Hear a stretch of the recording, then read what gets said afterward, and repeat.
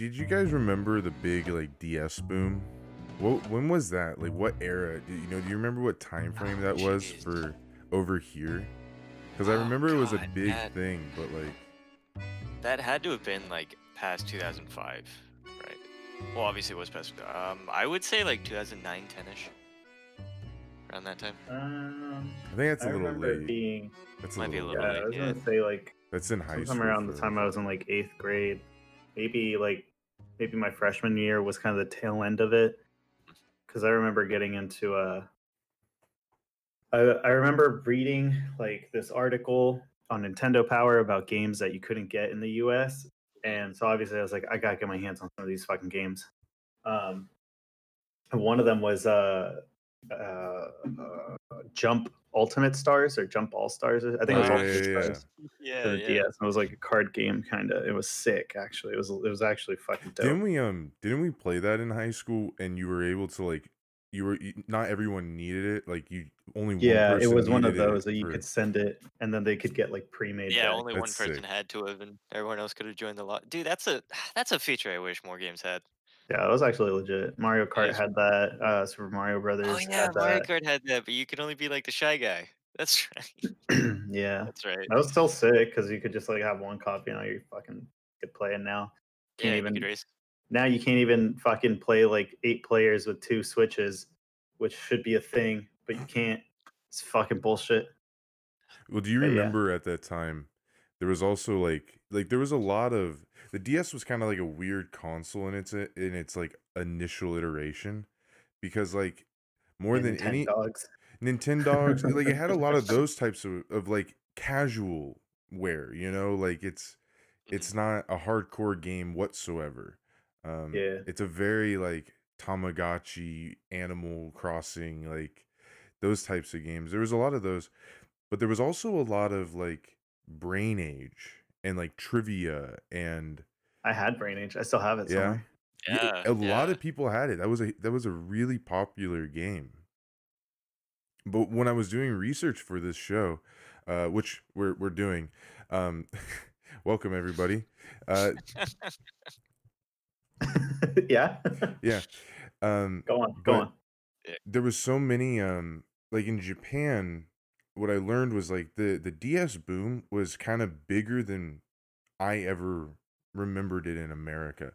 Like I remember DS boom in everybody my age having a Mhm. DS, right? Like Mhm. everyone around you and your peers and in school, like kids having it. If I can add something, I think I noticed a lot more people having a DSi than like a DS Lite. Ooh. I hardly ever Yeah, saw people have the big bulky DS, probably for uh-huh. good reason. I remember seeing a couple like people in my friend group have a DS Lite, but as far as like the casual base, I saw a lot of DSIs. Like Mhm. all my cousins had DSIs. Well, there was a lot of promotional stuff for the DSi that was very like family oriented, right? Like it was like had the camera so you could use the Yeah, camera and that's stuff definitely a and big part. they went for a bigger market. But like even the original DS in Mm. Japan around 2007 Mhm. was huge in a way that like it didn't quite reach us. It was big in the sense that it was like a fad or it was a fashion sense. It was like the newest hippest item. So a lot of people would just get it. It was like 150, $160. People would just get it because it was the new big thing and then Mhm. get home and go like, all right, cool. What do I do with this thing? Like they didn't want to play Kirby. They didn't want to play Mario. That wasn't their demographic. And that's Mhm. where like why you had all these like Sudoku and puzzle games and like trivia games and like brain elasticity games, stuff like that. You had all that stuff kind of coming out on the DS because there was this big market of people in Japan that fit this like weird niche. And so it comes to this era, there's this big question, there's a big gap for game devs to fill, which is like, how do you merge this like trivia type of thing with the video games and that everybody can enjoy beyond just Mhm. kids and adults. Um, for me, Brain Age and stuff like that, that wasn't really a game. You know what I mean? It was Yeah. like it was something you did for 30 minutes. It was like a routine. It was a routine. It wasn't a game. Um, and so this very question, uh, the CEO of Level 5, he wanted to fill that hole. He really wanted to bridge that gap. That guy's name is Akihiro Hino. And Scott, you might recognize this guy's name. Uh, do you? No, that Okay. doesn't ring a bell for me. The reason I thought maybe you would recognize it is because he's not only the CEO of Level 5, he's Okay. also the game producer for Dragon Quest 8. You're joking. No, in fact, he was Oh, coming off of wow. that like 3 years prior to Professor Layton, which is what we're doing the series on today. Mhm. But 3 years prior to Professor Layton, he released, Dragon Quest 8 released on the DS, and he was coming off of that, going, "How do we fill this void?" And this was his next project. He really kind of dug into, and Mhm. and what's interesting is that when you kind of figure out like and do a little bit of research about the game, you kind of realize like all of the like if you know what Professor Layton is, it'll make sense in a second. If you don't know, it will in a second. But basically the entire gameplay of Professor Layton is a digitized version of um this puzzle book author's like books from years past. It was a series of books that Hino played when he was a kid and would use in childhood and messed around with, and he loved those books so much that he wanted to kind of bring those to fill the gap. He saw like the possibility there, and he was the one that kind of brought the project together and merged it. He in fact went and got the very dude that made those books that he loved so much. The books were called Atama no Taiso, or in English, it's called Head Gymnastics. I'm Huh. gonna I'm gonna go with the Japanese name because it's just kind of a weird name in English. Head Gymnastics, because it's about a detective and it's about solving these mysteries. Right, right. And so the author of those books is called Akira Tago. And so Hino, the CEO at Level 5, went to Tago and was like, "Hey, love your books, my man. Let's make a game." And Tago was like, "Yeah, let's make a game." And so they just kind of were like, "Cool, let's make a game." And so they got started working on a game. Um, Tago went off and started writing the script, and in turn, Hino came back to the studio, and the company started producing or reproducing the puzzles from the books and putting them into a digital form for the game. And so Mhm. a ton of the puzzles that we play throughout the game are literally just one-to-ones from the Atama no Taiso books. Okay. Okay. It's interesting how they I'd be curious to see like the originals. That's what I'm trying to say. Just to see Yeah, like how the translation all came to be. that and there's a lot of the ones on the DS, they utilize like the ability to move things around on the screen. Mhm. And I can't imagine some of the puzzles being laid out in a book, and then like I'm guessing it expects you to like recreate it on like a piece of paper or something. Mhm. Like the puzzle. We'll get to some of the puzzles here when we go over the synopsis, but Mhm. there's some of the puzzles in the game that really rely on you moving pieces and parts around the screen to solve the riddle, and and it would be really hard to do in just text. Um, the last bit of the production, the Professor Layton and the Mysterious Village, or the Curious Village. Sorry. The village name is Saint Mystique, but it is Professor Layton in the Curious Village has has 160 puzzles in total. But in order to get all of those, they even had some in Japan specific puzzles that were released over Wi-Fi events. So you can already kind of see like the game released with a lot of publicity, right? Hmm. Um, Now none of us owned a Layton game, right? No. No, no, they were always touted like through like commercials and whatnot, especially online as well. Of like, oh, you can be a detective with Professor Layton and go on this grand adventure to save the world, right? Or this like mysterious little town. But like, I don't think we ever picked it up, right?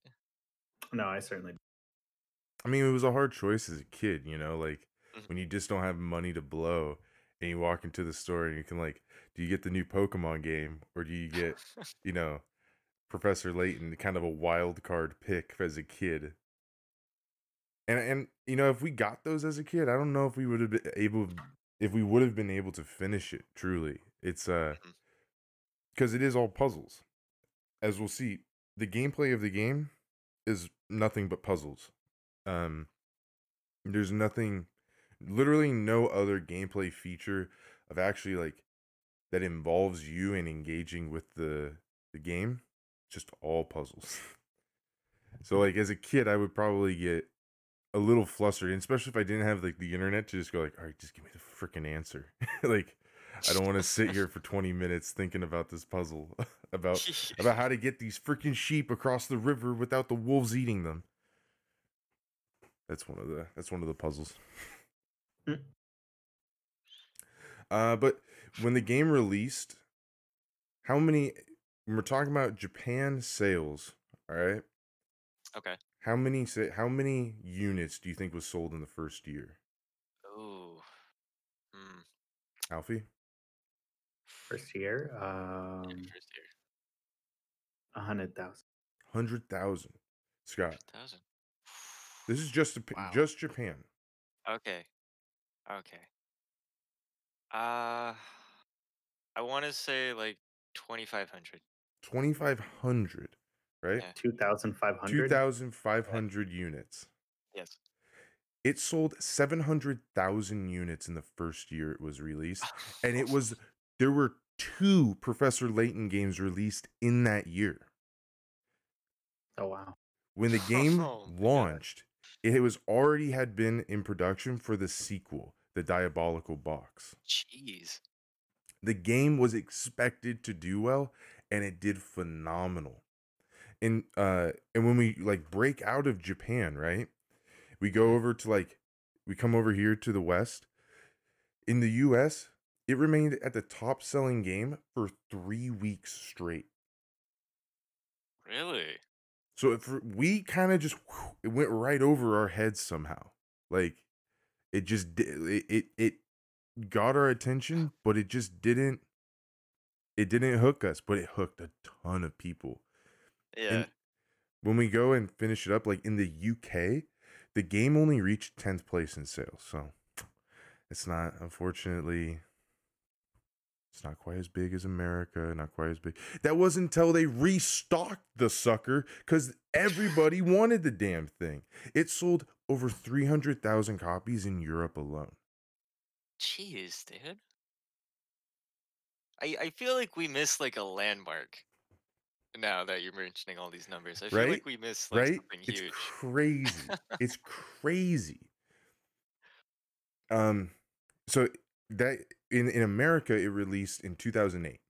So when it got wrapped into like award ceremonies, game of the years, it was for the year of 2008, right? Of course. At that point, GameSpy was still kind of a big name. It is much bigger than it is now. Um, but GameSpy gave this game, um, it won several awards, including the best DS game of 2008 and the 10th best game of 2008 overall. The 10th best game. Hmm. That in 2008, you went I went and got a couple games that released then. Guess what was competing with in 2008, Oh, right? jeez. Okay, I'm gonna take a wild gander and say New Super Mario Brothers. Nah, I mean maybe, but it's not in the top 10. Oof. Bro, it's sharing a top 10 with Mass Effect, Fallout Oh my 3, god. Left 4 Dead 1, and Grand Theft Auto 4. Professor Ooh. Layton, a puzzle-solving detective and ward game, is on the same list as Mass Effect and Grand Theft Auto 4 in terms of games. Maybe 2008 wasn't a great year, but I think it was just as good as any year of video games. It was Yeah, no, Professor. that's an insane list. Sorry to cut you off, but that's an Nah, insane list to compete with. it's crazy. Wow. Oh man. So when we, I'm just gonna go through the legacy then of it. I was gonna save this to the very end of the day. We'll just get through all this, go through the synopsis. But when so Professor Layton is owned by Level 5, right? And Level 5 boasts an Level impressive 5 is lineup. Dark Cloud. Yeah, Dark Cloud, I'll never forget that. Dragon Quest, like I said, it when Studio Ghibli got rid or was done doing Ni no Kuni after the White Witch, who did they give it to? Level 5.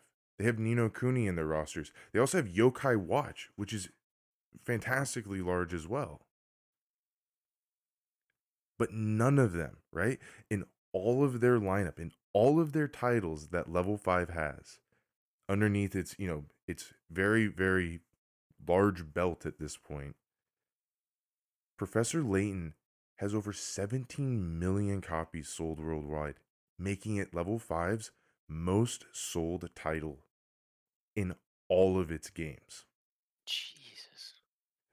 Professor Layton, starting with this game, starting with the Curious Village, became Level 5's best-selling IP and title to date. That's insane. That's really insane. And so what does that mean? It means that there's over 10 games under the Oh Layton man. name. This includes 2 direct sequels to the game we're about to cover. 3 prequels before The Curious Village. A spin-off game that involves family members of Layton, and it has a crossover game with Phoenix Wright from the Capcom family. It's got mangas, it's got novels, it's got television series, it's even got several movies. Dude, Professor Layton, somehow, for whatever our radar malfunctions are, we missed it, bro. We missed Professor Layton, but it kept going without us. And so like I didn't know anything about this game. And so after playing it and then doing all that and learning all this stuff, it's really kind of like, holy crap. So they like blew me away, right? It took me Yeah. completely by surprise. Dude, that's kind of insane how we kind of just went, nah, I think I'll just get another game instead, right? Right? And it but that's the thing is now you think about it and no matter what, every time you went back to the store as a kid to get the next Pokemon game, to get the next Metroid game, to get the next Mario game, to get the next Zelda, whatever it was, there were so many things to get. But every time you went, there was always a new Layton game looking at you and you just never looked back. You know what I mean? Yeah. There was always it was always there trying to get your attention, but it couldn't compete, at least for us. It just couldn't compete with everything else. But man, it took off. It did huge. Mhm. Man, Did you know any that's of that, really Alfie? insane to think about. Mm-mm. So Yeah, I mean, yeah, I can definitely see why I overlooked the game though. Like with everything that came out. Granted, I think I only played like a handful of the games that you listed off in that top 10. But yeah, like a slower paced game like that. You said it came out in 2008. yeah, 2008 here in the West, 2007 in Japan. Yeah, so I was in 8th grade. So Yeah, it's like, why would we? yeah, it definitely wasn't.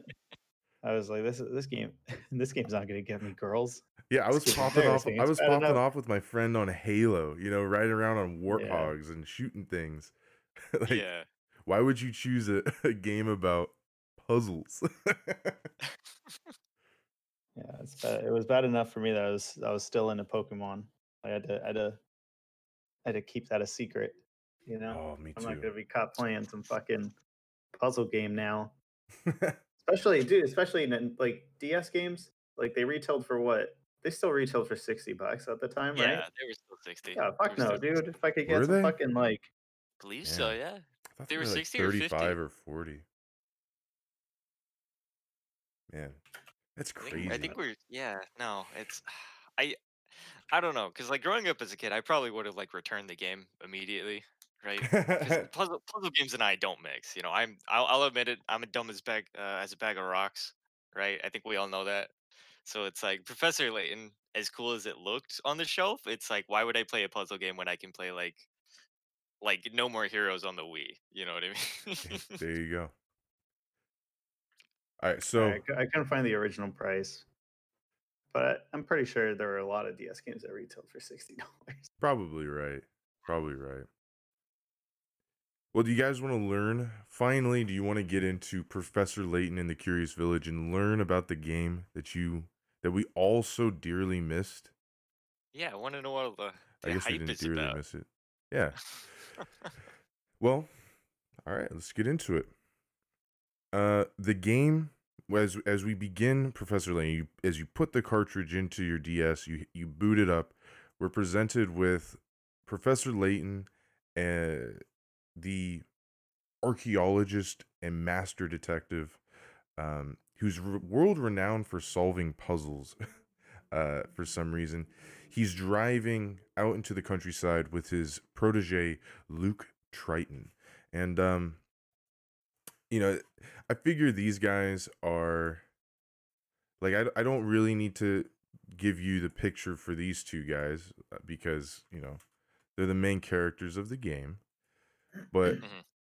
I have gone through and I've cut out pictures of everybody so we can get a load of these two. So how would you, Ah, Scott? How would you describe Professor Layton for me? I given you a picture of him. ooh, okay. Well, the first thing that's noticeable is that his top hat is basically the same width as his head. Um, it's It's one of separated by a those perfect fits. It was just it's insane. But the most noticeable thing is his top hat. That's how he He's hides kind of his big adorned. brain. He's kind of adorned in all I would say brown, right? With an orange shirt, little beady eyes, and a nice smile. He's a nice fellow. He's a nice looking he's fellow. a gentleman. Yeah. He is a gentleman, Scott. That is what he would call himself. Yes, that'd be correct. And now, how would you describe Luke? He's like if Flapjack wasn't a sailor. Yeah. So where's Candy Island? Professor Layton had received an invitation penned by a Lady Dahlia. Now, I'm not going to give you just yet because at this point in the game, we haven't met her yet. It's still a question as who is this Lady Dahlia? But we've received an invitation to come to a village out in the countryside. And it's at this point that Luke's a little, I don't know if we should go out there kind of deal. Doesn't seem that interesting. Why would the world's best detective, this grand puzzle solving archaeologist, why would he spend take away time and go to this little old village? That's when Layton has to go like, hey, little bitch, listen up. This guy named Baron Augustus Reinhold.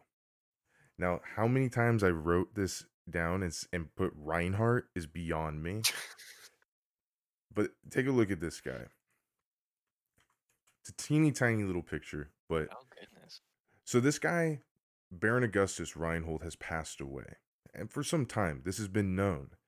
And in his will, he left this secret little crafty uh, clause of sorts, which stated that his fortune was to not be inherited by anybody, that instead his fortune would be hidden And whoever could find the golden apple could then retrieve all of his fortune. They had to find and get the golden apple, and then the inheritance can be theirs, all of his fortune.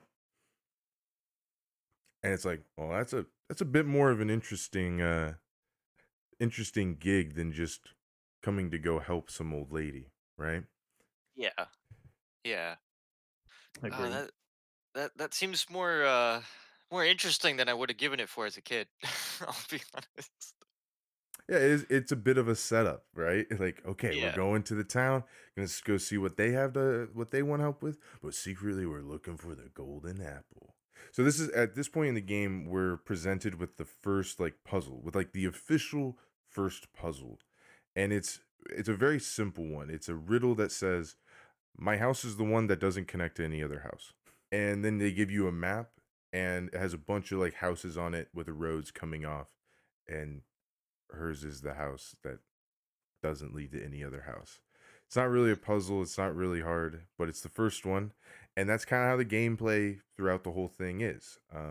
You reach a point where something needs to happen or there's a problem with a physical thing in the world. You solve a puzzle that's semi related to it, and the problem gets solved. Or, as we'll see, a villager needs your help with something, and that help becomes solving a puzzle for them because they can't solve the puzzle, and then you move forward in the game. Now, as we solve that puzzle, move on, we're presented with the title card of the game, Professor Layton and the Curious Village. And as we fade in after that, we're presented with like the skyline of the village, and it's a bunch of really short houses, but then in the middle of the village, there's this big, janky looking tower. And I was playing a little bit for you in the week, Scott, as I was playing through the game, and you saw that janky looking tower, and it's pretty spooky looking. Yeah, I would say it's pretty ominous. Just sitting there in the background like that. It is pretty ominous.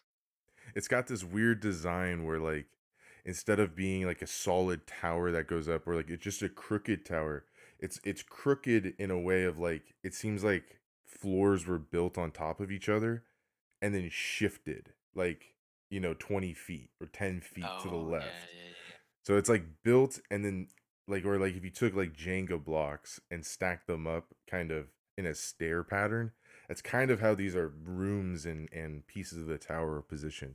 It's really janky and it is really imposing. Um but we can't get into the village because the drawbridge that we need to walk across is stuck. And this is when we're introduced to the drawbridge operator Franco. Which, Alfie, could you give me a description of Franco? Well, it's like Joe from Family Guy's head, and huh. What I would expect Ice King's physique to be in a tank top and shorts. It's like a Oh my chin with a god. nose. Dude, that's insane, man. So How do you see out of that? I'm sorry. I would attempt to describe this to you listeners, but Franco's got a body. And we'll find other villagers like this where it's almost impossible to describe them in any way that makes sense and that you could actually visualize. You kind of have to Oh, see these people to to understand what they look like. But looking at this guy, you can tell he's probably a genius, and today he's just having an off day. And so Professor Layton standing on the other side of the moat or whatever, the ravine that the drawbridge goes over, standing on the other side of it, we peer across and solve a puzzle for him, and we get the drawbridge to drop, and we're able to enter into Saint Mystique, the city in which the golden apple is Saint Mystere. I'm sorry, I got it wrong. I got it wrong. Shit. no, Abort, it's okay. It's abort, okay. It's okay. abort. It's okay. Saint Mystere. I'm gonna get some names wrong too because like they're like chowder names. Oh, they're named okay, after foods and stuff like that. okay. Well, it can't be that bad, right? I mean, have you looked at the way Franco looks? That's about how some of the names appear. Oh, okay. I take it back. I take this back. So as we enter into the village, we're introduced to the what I would call the second half of the gameplay. I don't really necessarily think it's gameplay, but it's in terms of the time that you spend with the game. It's like this is where you spend the other half of the time. If you're not solving puzzles and you're not like on the pause menu, solving more puzzles, you're going through these maps which are 2D like images that you walk through. And when I say walk through, I mean you tap an arrow and you go to a new 2D image of the town, like in a different part of town, and you kind of make your way through the village using these arrows and 2D images, clicking on NPCs that show up, solving puzzles, finding hidden things along the way. That's the basic gameplay for it. I'm glad it's simple. I'm glad the movement in the game is at least simple. Granted, it is on the DS, right? So I don't know. Well, my question is, since we can look at the models here, but my question is, are the or is the gameplay like 2D or 3D? No, it's all to what you see Okay. is both like what you so on the 2D images of the maps that you go through, Mm. the what I'm sending to you guys and showing you, these are like the sprites that show up on the map. Oh, And so these are okay. literally like the things you would tap on your screen to then interact with them. Okay. Yeah. Okay. Okay. So now that we've gotten into the town, we've talked to a couple NPCs that don't mean anything because they were just tutorial NPCs. We learned a little bit about the menus of the game. We just kind of make a beeline straight for the manor where Lady Dahlia is located. And while we're on the way, we get stopped abruptly by two people. And again, I'm going to throw away the first guy that we meet because he is inconsequential to the rest of the story completely. But then we reach this second wall in our path. A guy named well, how would you say it? I don't know how to say this. It's Ramon, right? Oh goodness, I don't know Is how that to like. Raymond or Ramon? Or would Ramon Ramon. have an E? I think Ramon would Um, have it. in Spanish, it's just Ramon. So I've sent you Ramon in the chat, and who God. I'm gonna give you guys both a chance to take a Oh stab at this guy Jesus. and do Well, a I good don't know. job. Explain him well because he becomes important later. Do you want to Well, take a stab at this, Alfie? you got the nose of a toucan and the ears of a quarter. And I don't mean quarter-sized ears. I mean like Well, the he ears has, that Washington would have on a quarter. That's the size of this guy's ears. Oh my it's they're goodness. about as far away. They're like one nose length away, so they're like one beak away Oh from God, each you're right. other. Oh And his God, you're right. hairline. Well, let's just say the space between his forehead and where his hairline actually begins is where they shot Mad Max. Right? That's like Yeah, the right. so There's no head to it. There's no forehead. It's just I feel bad for him. I feel bad for him genetically. This man is yeah, just a his mess. arms are nearly twice the length of his legs. It's like someone did a really weird caricature of like Reed Richards from the Fantastic Four, right? it's Oh man.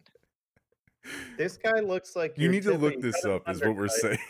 Oh man, You dude. have to go look up Ramon from Curious Village because there He needs is to. He's got to go through and also do that. Like, is your hand bigger than your face test? Might have cancer. maybe he get a smaller nose after that as You- well. I'm surprised that's not actually a puzzle, like hand bigger He, than your face puzzle. he's also dude, he's got like fish mouth.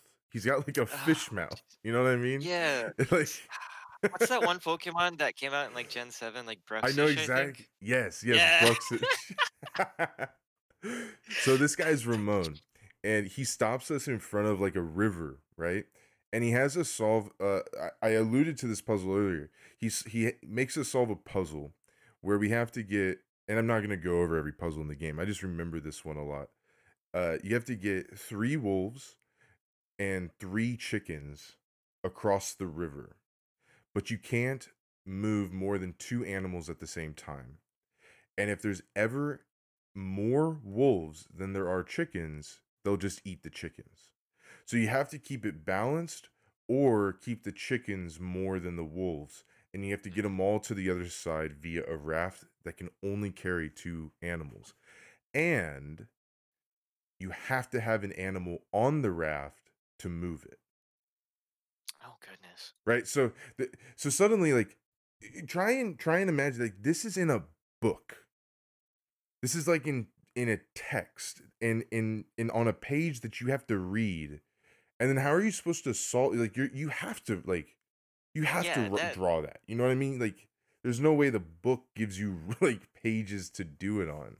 yeah, so my question is like at the beginning of the book, does it like demand that you have a pen and paper? Right? They sell it Like with a notebook and a pencil. that actually would be an ingenious thing. That would be pretty cool. You know, you buy a book, it comes with like a notepad. That would be pretty cool. Dude, yeah. But God, it makes me wonder how you describe this character specifically in that book. Oh, just wait. There's more. This is Oh I've no. only shown you like 3 characters. We haven't Oh even gotten to the no. main ones. Um. So after we solve this, like, this wolf and sheep's riddle, we move on and we're able to actually go into the manor now. And we get in, and instead of meeting Dahlia or anybody else in the manor, the first person we're introduced to is the butler named Matthew. Now this guy's a little bit easier to describe. Oh, He's jeez. like Humpty Dumpty humanized with a beard. This looks like the with a human beard. version of the like alien toys from like Toy Story. What the? Very punchable, very puntable. Like, you could He looks like probably a garden gnome. He he looks actually like a he has garden the gnome. body shape of a penguin. Yeah, So the if you rest took this guy's doll. silhouette, he's just a straight pear. Like, Jeez, dude, you He's a could Russian literally doll. like take his silhouette and then go, "Is that Pooh Bear? That's Pooh Bear, right?" There's so no way. we meet this guy though, and he's the servant to the Reinhold family, and he takes us upstairs. But first, we got to solve a puzzle because we got to make sure we're good enough, right? So Okay. I don't. Oh, I was gonna say I don't remember this puzzle. I actually very much remember this puzzle because this is the puzzle I told you about, Scott. I want you to try and solve this puzzle mentally. All right. This is the puzzle that you have to do. This isn't like an optional puzzle. This is one you literally have to do for the story, and it's unlike any other puzzle in the rest of the game. So here it is. The matches below are arranged in the shape of a dog. So it's like 4 matches for the body, like a match for the head, and then 4 matches coming off of like one of the 2 sides, like at Mhm. each point coming off his legs. Four matches coming off his legs.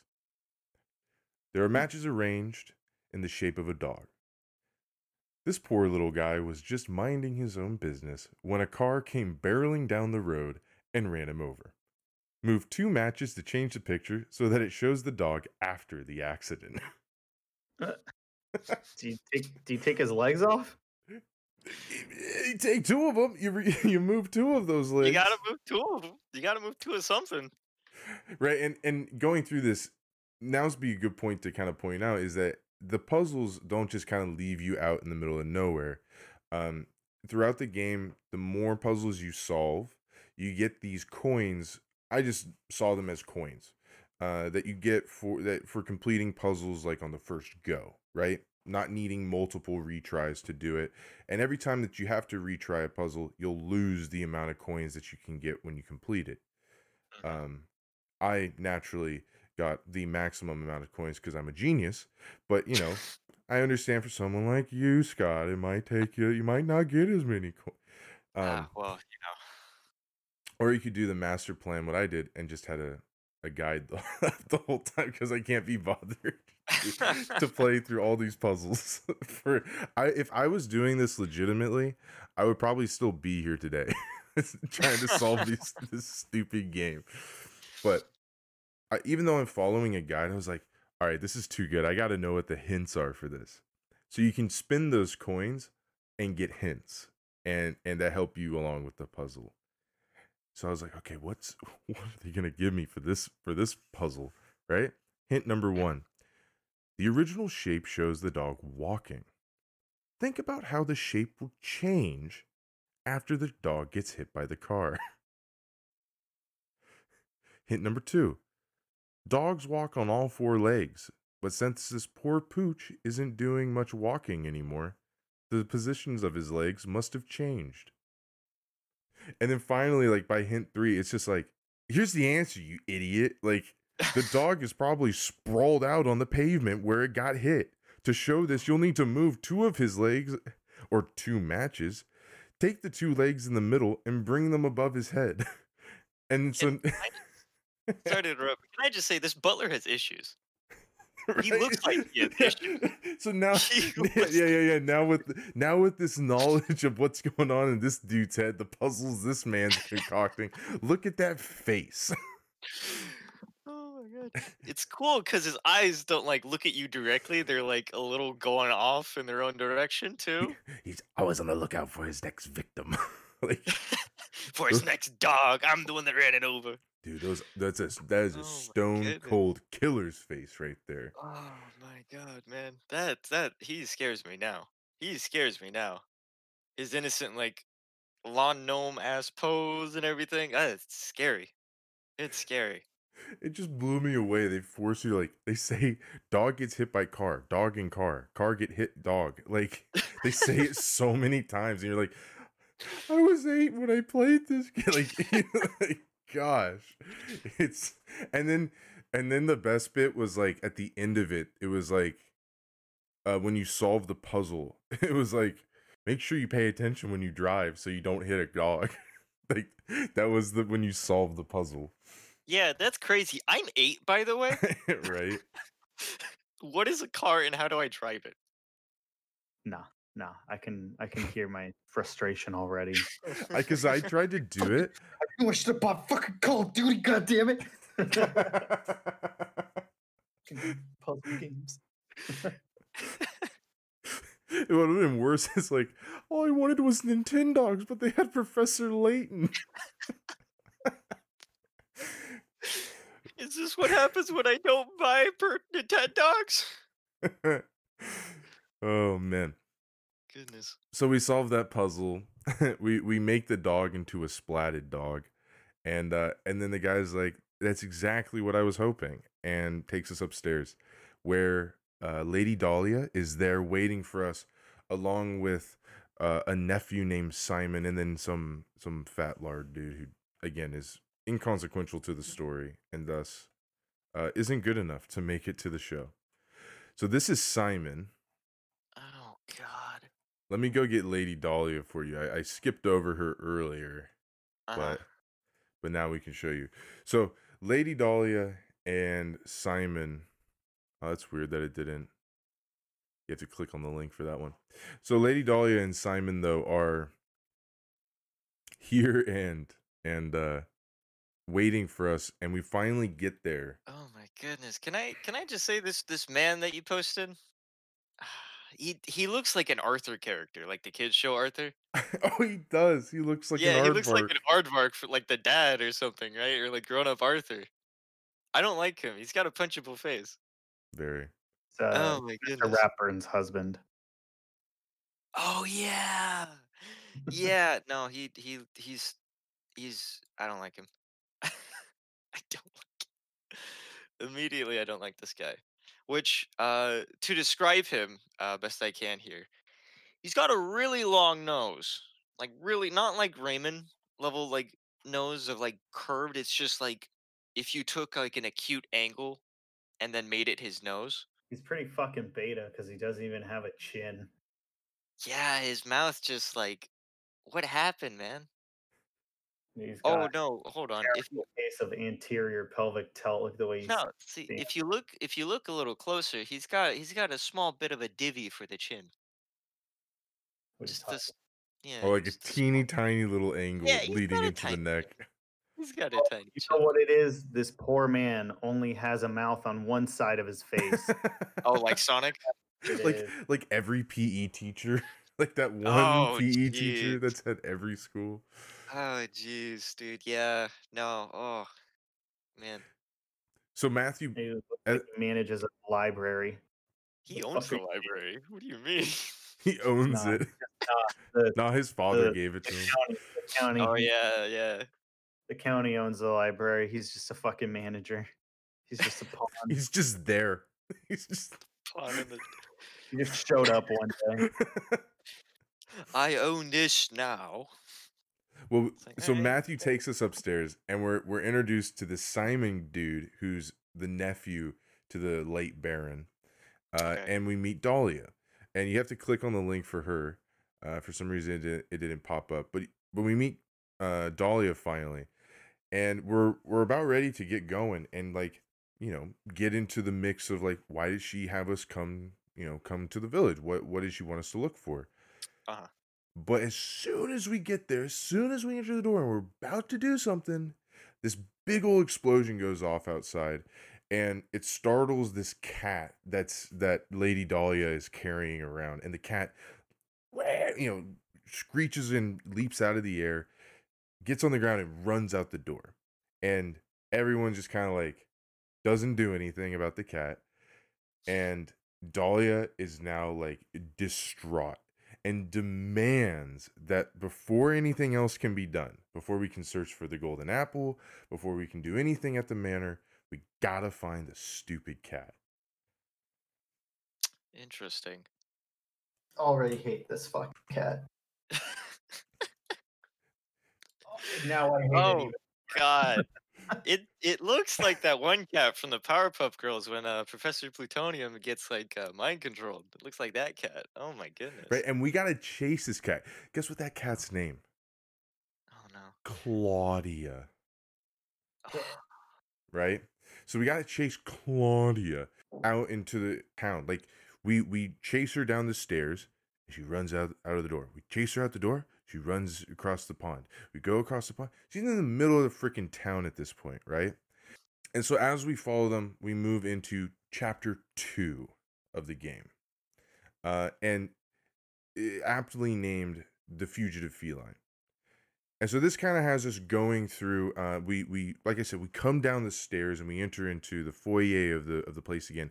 And before we chase the cat out the door, Leighton and Luke kind of look through the foyer, and there are these big portraits on the side of the wall. And one of them okay. is the one of the Baron that I showed you guys earlier. But there's another portrait there, and we don't recognize who that is. And it's only until Matthew comes along and tells us, who it was, and kind of gives us a little bit of background of what those paintings were, that we learned that one of the paintings is of his daughter Flora, and we don't know where she is. She kind of just disappeared. So now it's like, Typical fucking Flora. so Baron's dead, Dahlia's cat's missing, and now there's a missing child that's just like, everyone in the village is like, yeah, she's just gone. Like, that's kind of the deal. She's just not here. And so now the butler gives us a puzzle piece. No, he gives us a painting, right? So there are 3 things in the game that are like, you can call collectibles.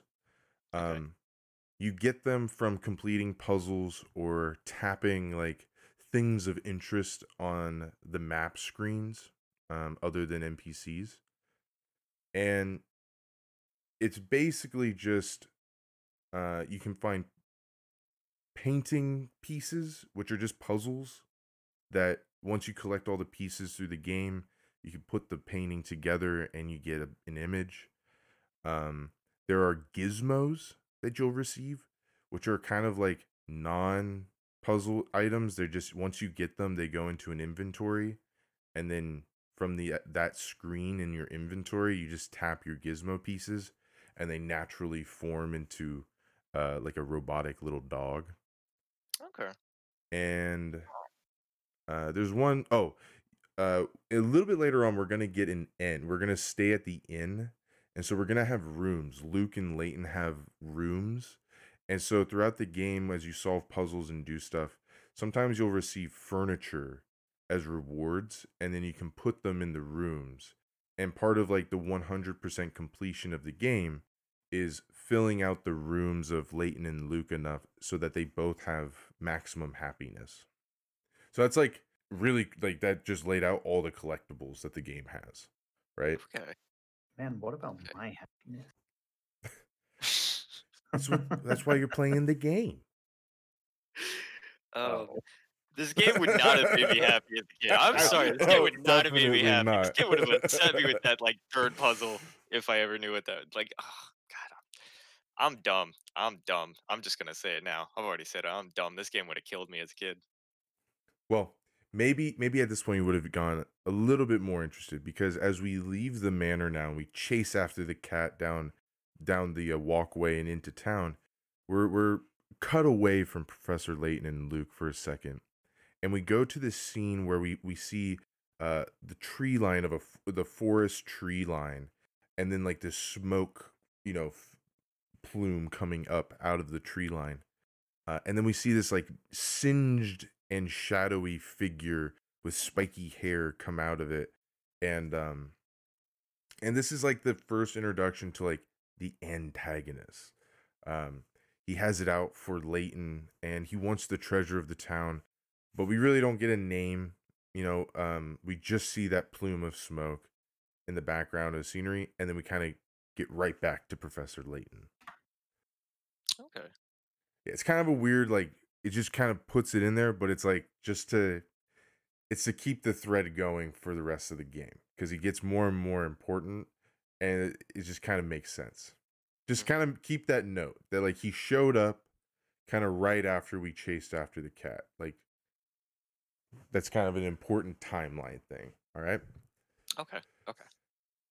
He shows So up. Got it. yeah, essentially he shows up. Leighton and Luke head into town, to the center to chase after Claudia. And we see Franco at this point, if you remember the drawbridge operator, and he's just fuming about something. And apparently, someone has sabotaged the drawbridge and it's fixed in the upright position. So we are now stuck in Saint Mystere, and we can't get out. Ooh. So we got good thing we came to solve puzzles, but we are stuck inside the village. Um, and as we keep running through the city, the cat keeps eluding us. This time, running off into the western part of the town.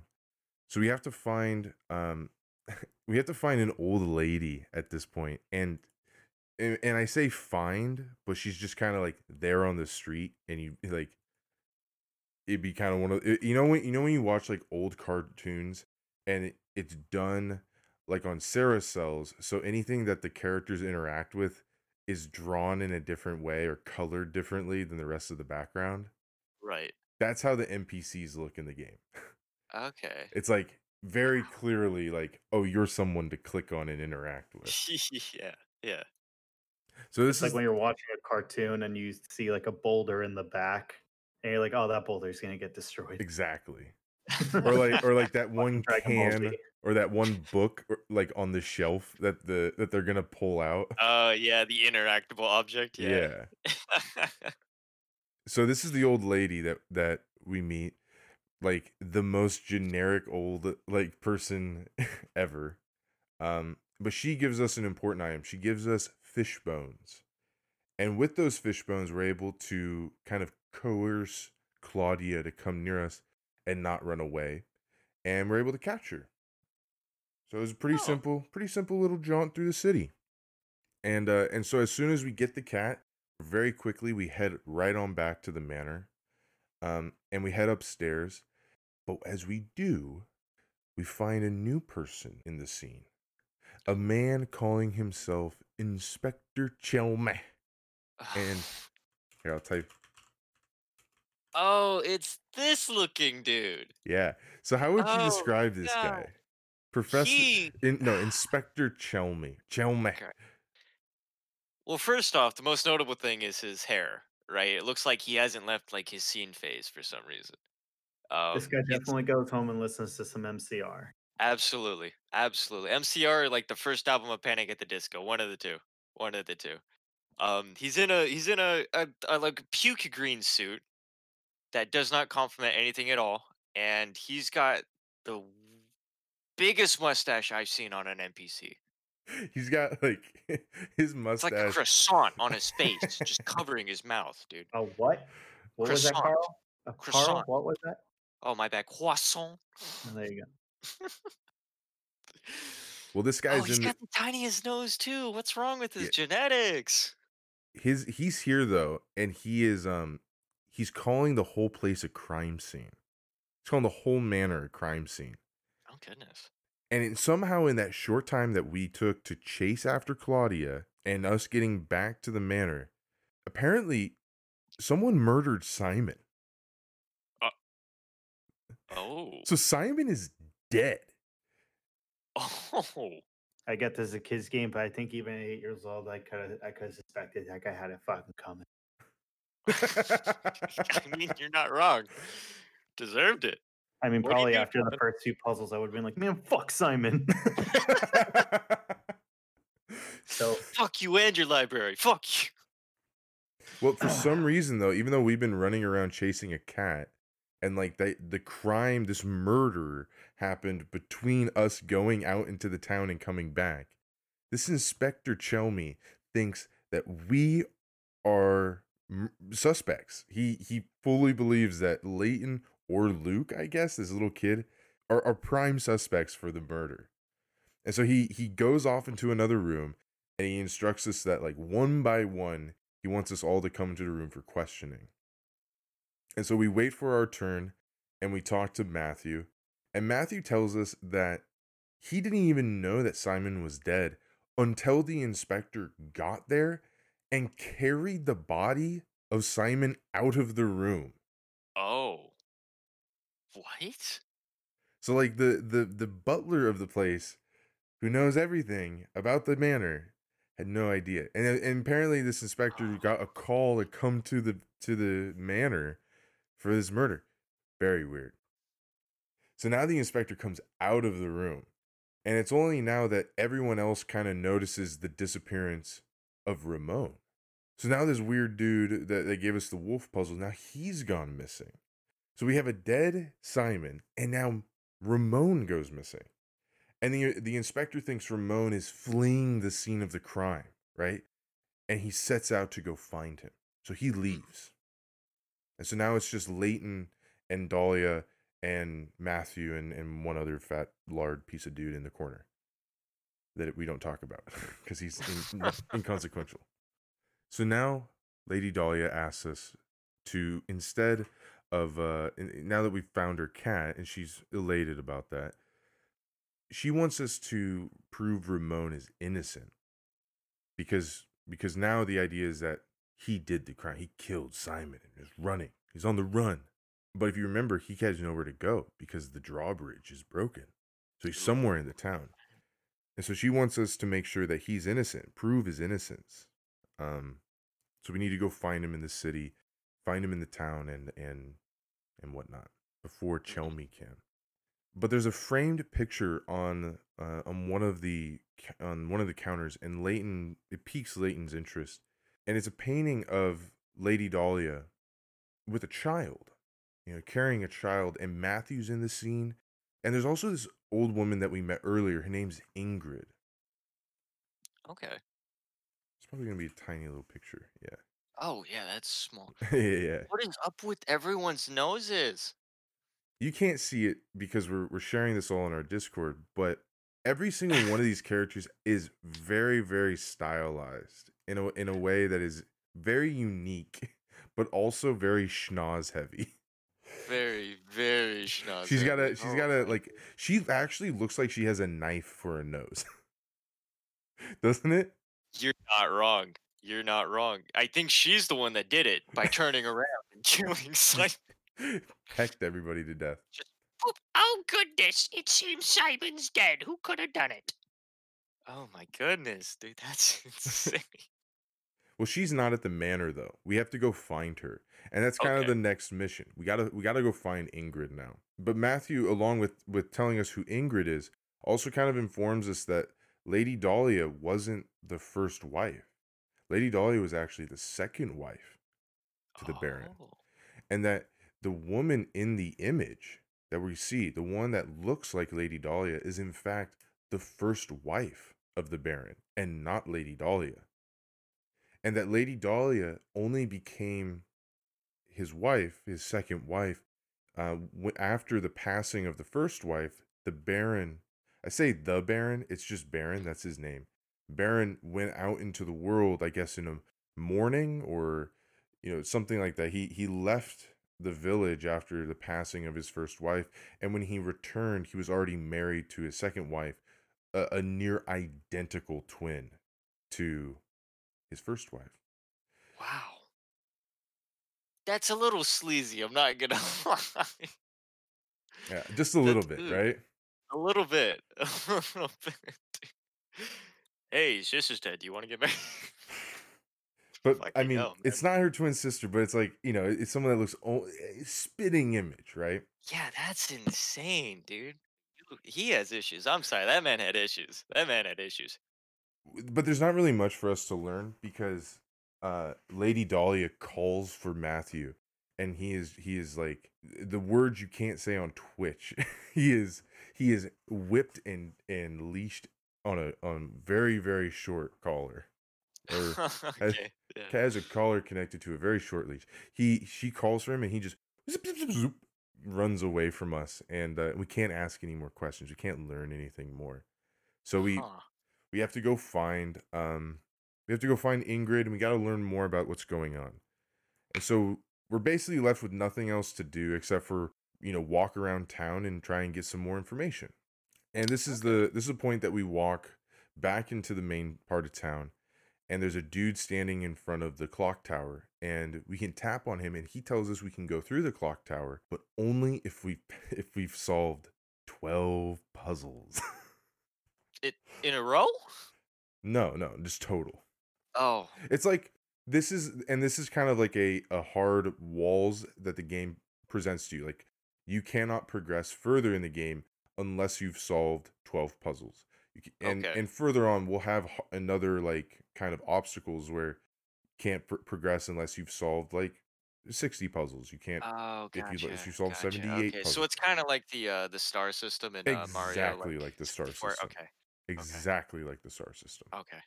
Interesting. Mhm. Interesting.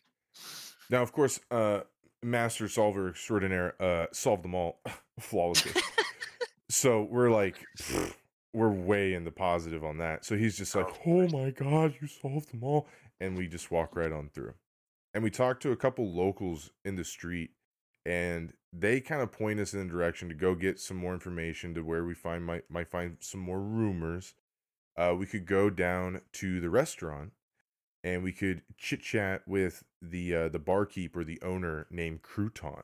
That's probably the easiest name in this game outside of Probably. Professor Layton. There's Crouton for you.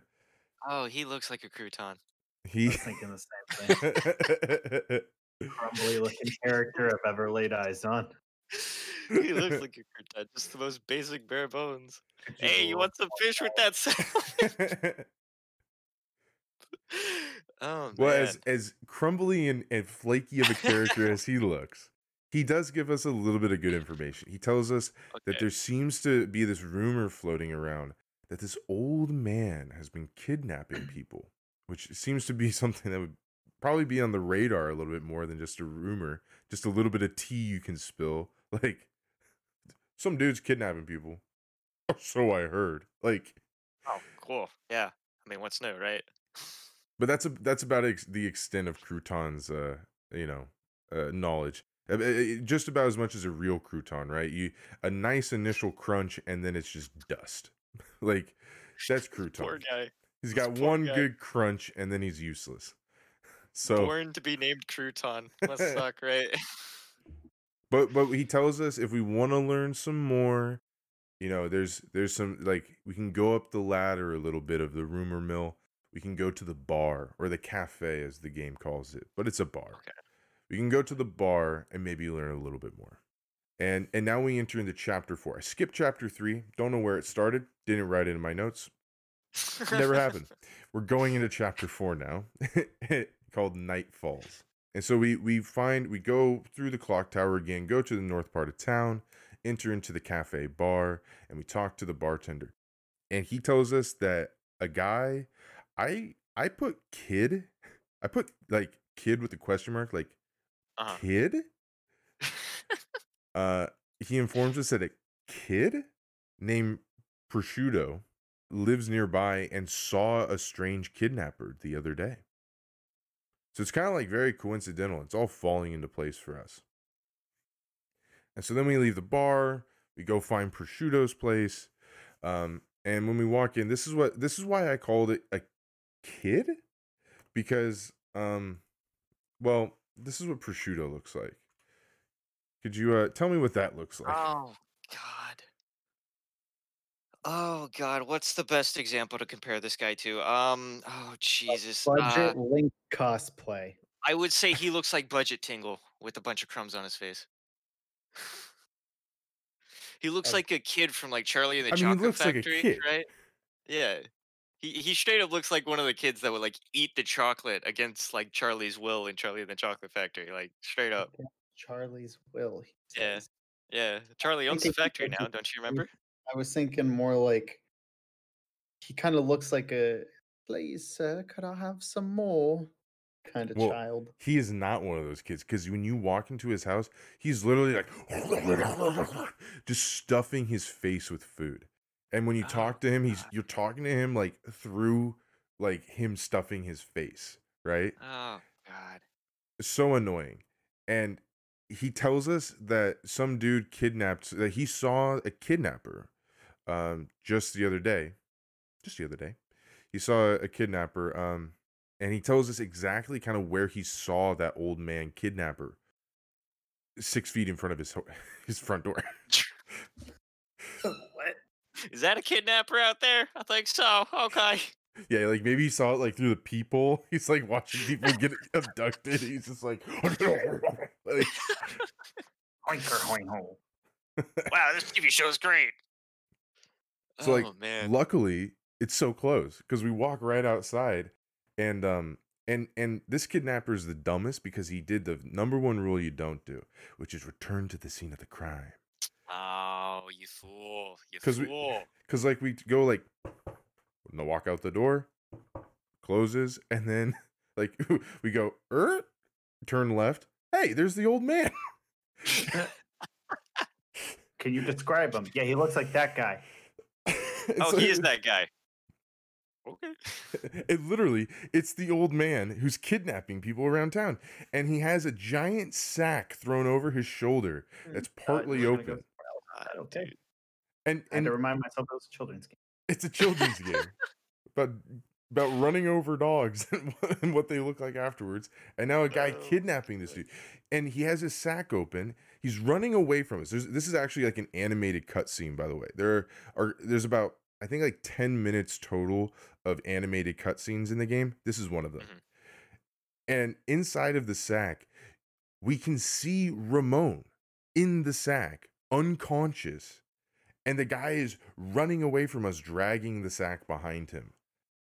Oh my god. Really? So, we do what any good hero does, and Okay. we give chase. And we go running after this old man in the sack of Ramon. Running through the town, we do the unhero thing and completely lose him. Completely lose an old man to a running battle up and down stairs with a sack and a dude in it. Agile heroes, are we? No. We're the brains, not the bronze. And so, even though we lose this old man and Ramon, we saw it. We know what we saw, and we're Okay. very confident in that. Uh-huh. But instead of going straight to the inspector, we returned back to the scene of the crime where it was. The chase kind of wrapped itself back around, and now we're back at where we were when we first saw him. And this was something I didn't point out earlier, and it's very important I do this now. But on the scene of the crime, we find, or where we saw Ramon and this old man, we find a small, teeny tiny little gear. What's important is we find this gear here, but we also found this gear earlier, a very similar gear, in the place where Simon was was killed. We found a gear there as well. I left this out. Maybe a downfall of my own storytelling. So now this is the second time we find one of these gears in the place where a kidnapping or murder had taken place. And so with this gear in hand, we now return to the manor. And we want to go inside to tell the inspector, right? We return with the gear and we're going to tell the inspector of Ramon's abduction. And as we do, we enter into the building and there's Chelmy waiting for us, there's Dahlia waiting for us, and everybody else is gone. And when we tell Chelmy, we're like, hey bro, we just saw Ramon get kidnapped. He goes into this flying frenzy of how we're trying to sabotage the city, about how we're trying to incite hysteria into its villagers, and that we're trying to like create an uprising or to create some sort of distraction so that we could steal the golden apple or do something nefarious. He is livid that we come up with this idea. But Leighton is like hard pressed. He's like, no, dude, there's a kidnapper in the city. We need to like rally the whole village, get everybody up and going. We're gonna find this guy tonight. And the inspector's like, you need to stop doing that. You know, just and he's having none of it.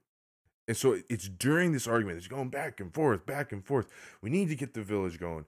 No, we don't. That's too much. It's hysteria. There's a knock on the door.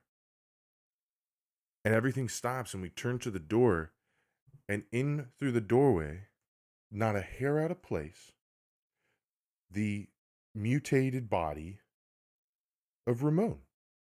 Oh. Did he get turned into an aardvark? No, he is exactly as he was the earlier that day when we solved that wolf puzzle for him. And he in fact, he walks into the place and he assures us, he gives us an alibi. He tells us that he was at the market all day. What? Right? And Luke, right? Luke is how you feel. He's like, wait a minute, this is bullshit. And then Leighton's like, nah, Luke. And Leighton goes, kind of owns up. He's like, oh, looks like we're wrong. You were right. Well, we'll be off. And like, we're going to go to bed now. Good night, everybody. And the inspector's like, yeah, you should go to bed. We don't need two sleep-deprived, puzzle-solving miscreants in our city. Like, that was like verbatim from the game. Wow. Right? And so we go to bed, we go back to the inn, we go to sleep. Okay. When we wake up, Beatrice, I feel like that name alone is already bad, but Oh, jeez. Oh, jeez. Oh, my goodness. This Sound like lady. Carl when you say it like This that. lady. Oh, my goodness. This lady. So Beatrice, the innkeeper, gets us up early. We meet her earlier in the game when we came to the inn to get a place. She informs Luke and Leighton that Chelmy has called into the inn and has requested their presence at the manor for a very urgent matter, right? And so with post haste, we make it to the manor and we arrive, and like we walk in and we can hear him berating the butler. He's going off on this dude. And he's telling him, I hate sweets. And as soon as I see them, my stomach churns to rumblies. He's being weird with the butler because the butler brought him candy. I don't know what this means. I truly do not understand what this means. I have played the game. I'm speaking to you from further down the timeline as me who has played him. I don't know why he hates sweets. It's never brought up again. It's probably brought up in the other games, but it's never touched upon again. It's a one-off moment, but it was memorable. But the reason he's called us to the manor is to tell us that we need to stop snooping around, that the case is not ours, it's his, and that we need to like drop it, right? Okay. And Not it's gonna like, do that, but okay. well, yeah, we are. Like, well, we're not here to solve his case. We're not here to solve a murder. We're here to find the golden apple. Like, sure thing, dude. Like, That's how it ends up being. Leighton's like, of course, like it's your case, not mine. I'm not going to try and step on your case. It's yours. Mhm. And as we're kind of like on our way back of just kind of being scolded, like that's all he called us up there was like, you need to stop it. And we're like, okay. He's like, dismissed. Like, thanks, dude. Like, could have said that in email, you know? Yeah.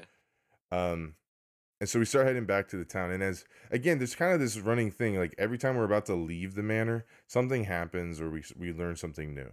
And as we're leaving the manor this time, we talk to the Ramon, and he's standing out front, and he has literally no recollection of last night, like Oh. not of being kidnapped or anything. Like, in fact, it's kind of like his memory doesn't even exist past like a week ago.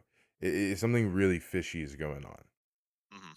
And then we talk to the butler again. He's out there as well, and we talk to him, and he's telling us that for some reason he can't leave the manor. Like he's not allowed to leave the grounds. And I guess that's because he's like the only butler for the place. Mhm. And that if he had a little bit more help, he would like be able to do more stuff and leave and talk to us more. Um and he alludes to like wishing that Ingrid was back.